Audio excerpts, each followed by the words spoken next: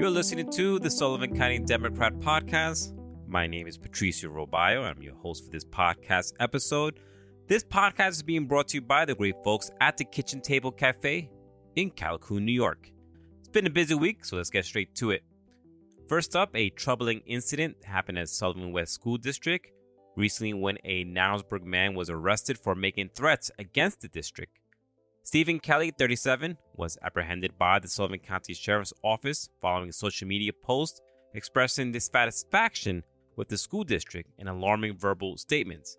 Despite denying possession of firearms, a BB gun was found at Kelly's residence. Thankfully, swift action from the law enforcement ensured the safety of students and staff, with extra deputies sheriffs dispatched to the school as a precaution. While no immediate danger was identified, authorities remain vigilant and emphasizing the importance of school safety protocols. Next, in Monticello, the Village Board approved the resolution for the town's first ever solo Mural Festival, slated for July 21st.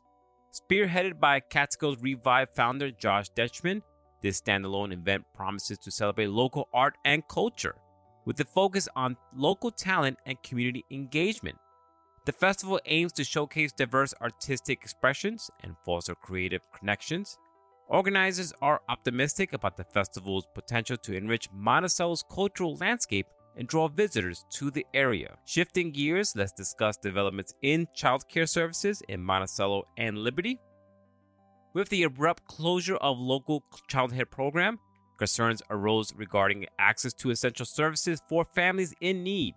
However, Healthy Kids of Monticello and Liberty stepped up to offer support, helping connect families with available childcare options. Additionally, efforts were underway to expedite solutions and address gaps in childcare provision, ensuring the well-being of vulnerable children in our community. In county news, significant changes are underway for the Sullivan County Head Start program. Following a challenging period, interim management from CDI has been appointed to oversee operations, signaling a new chapter for the program. While changes remain, county officials are committed to facilitating a smooth transition and restoring stability to Head Start services. Despite setbacks, optimism abounds for the program's future under revised leadership and renewed focus on serving the needs for children and families. Concerns about the adult care center at Sunset Lake continue to prompt discussions at the Sullivan County Legislature. Despite efforts to address issues, concerns persistent regarding oversight and accountability, district legislatures advocate for greater transparency and accountability, measures to ensure the well-being of residents and uphold standards of care. As discussions evolve, stakeholders remain committed to finding sustainable solutions and improving the quality of care for vulnerable individuals. Turning to economic development, Sullivan County welcomes a familiar face to the forefront of industrial development initiatives.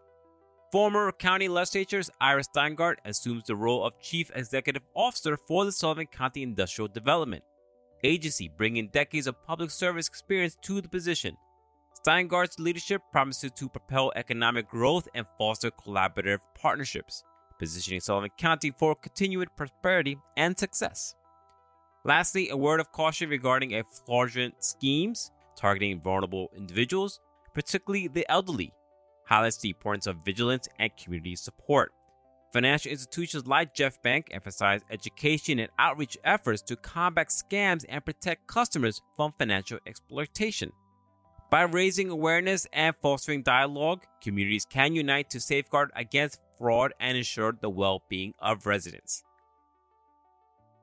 We have this and more on the pages of the Sullivan County Democrat on newsstands now, or you can check us out online at scdemocratonline.com. I've been your host for this podcast episode, Patricio Robayo. This podcast episode is being brought to you by the great folks at the Kitchen Table Cafe in Callicoon, New York. Until next week, stay safe and take care.